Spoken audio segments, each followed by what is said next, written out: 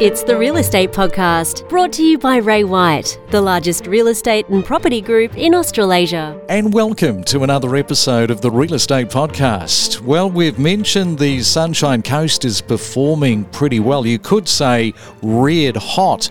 And the Sunshine Coast properties, with some recent numbers, show that typically houses are on the market for just over 2 weeks.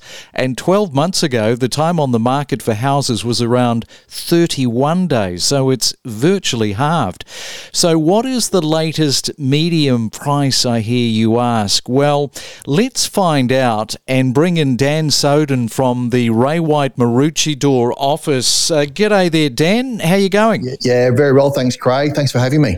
Yeah, nice to have you on. And you're really living the dream, aren't you? Living there on the Sunshine Coast, right in the middle is Maroochydore. Yeah, look, we're certainly enjoying an extraordinary time here on the Sunshine Coast. I've been in the industry 18 years, but lived on the coast for pretty much all my life, and I felt like many times over the course of my career so far, I've seen my colleagues in Brisbane or Sydney or Melbourne enjoying significant market runs while the Sunshine Coast market was very much dormant. But it very much feels like right now we're certainly catching up and may even be leading the trend in many ways.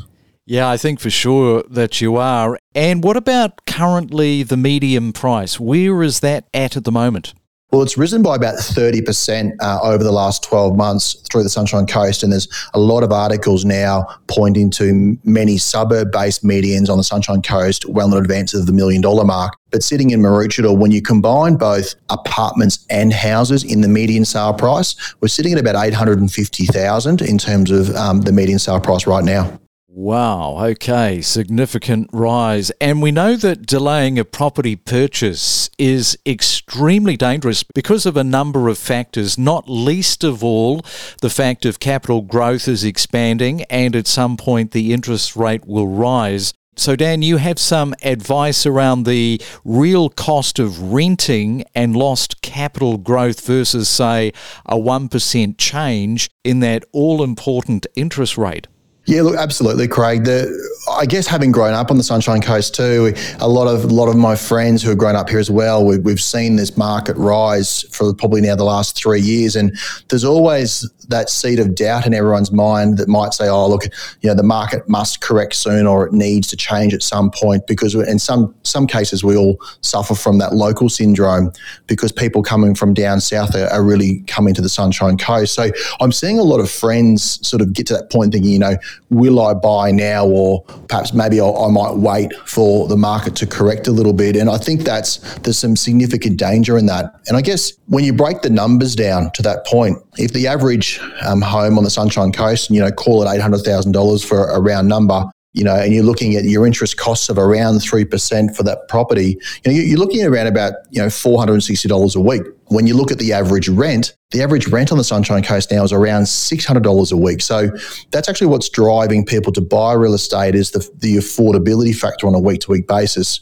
driven by low interest rates. But for those that are thinking, maybe I'll delay my purchase because I feel that the market might correct, I guess we've got to anticipate what type of growth we might see here on the coast over the next 12 months, for example. And last year was an extraordinary year, some 20-25% growth in most markets. But if we're assuming only a 5% growth in property prices here on the next 12 months, that puts, the average home at around $800,000 moving to around $840,000. So when you add in the extra equity growth, the capital growth on the property, as well as what you've also paid in rent for that 12-month window, you really can't save yourself in front of that $71,000 net difference when you calculate the rent you paid for 12 months plus the lost capital opportunity over that same period of time. So there's a big danger there in delaying your purchase. Even if interest rates do change, many experts in the market may suggest maybe a 1% change or maybe a 1.5% change even to interest rates. That's only a very small difference of around about, on the average mortgage, around $12,000 a year in interest payments in terms of real cost if there is an interest rate change. Yeah, and at the moment, of course, the market is being driven by people buying property. That is why the market boom is a little bit different this time round, because the last two property cycles were fueled by investors. This market is fueled by owner-occupiers. And you've got some thoughts around that particular aspect of the boom?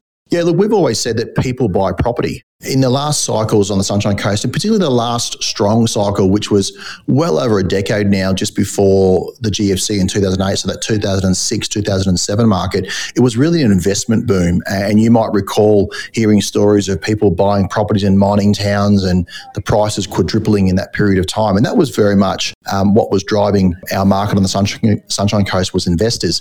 But today it's different. Today it's owner-occupiers that are driving our market, and it's a migration change to the area.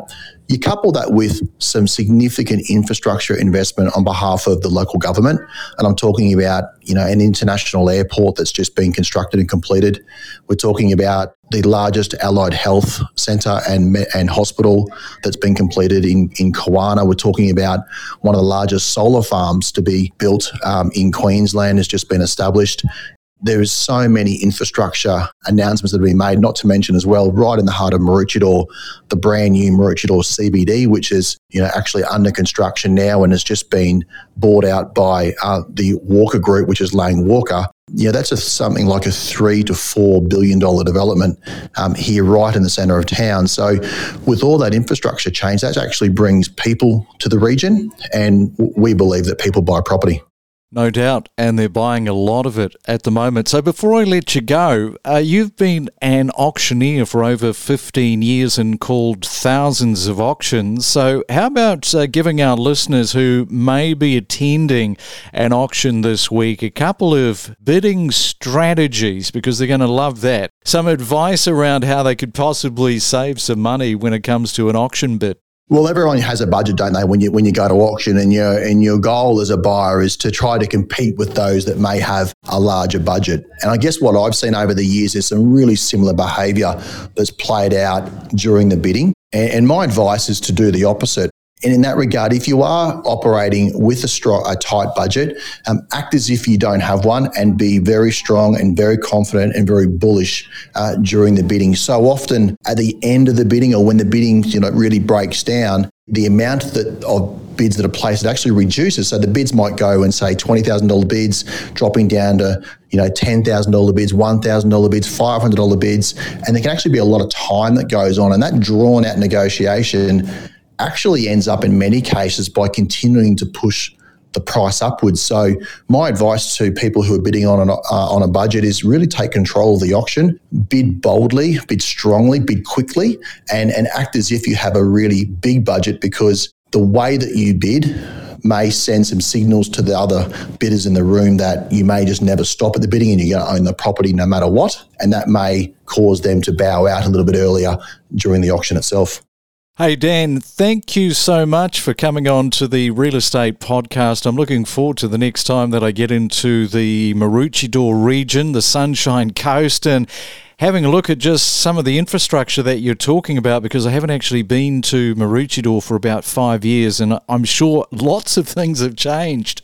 Yeah, look, there's some really beautiful larger apartment buildings that are being designed along the riverfronts. They are absolutely gorgeous residences. We're seeing a population growth. We're seeing a great hive of activity in much of the retail precincts. The beaches are amazing as ever. The rivers are amazing as ever. But there's also some extra amenity that's being developed here, which is super exciting for those that have lived on the coast for a long time. Well, thanks again for coming on to the show. Thanks, Greg. Have a good day. We connect you to the best real estate information across Australia. The Real Estate Podcast.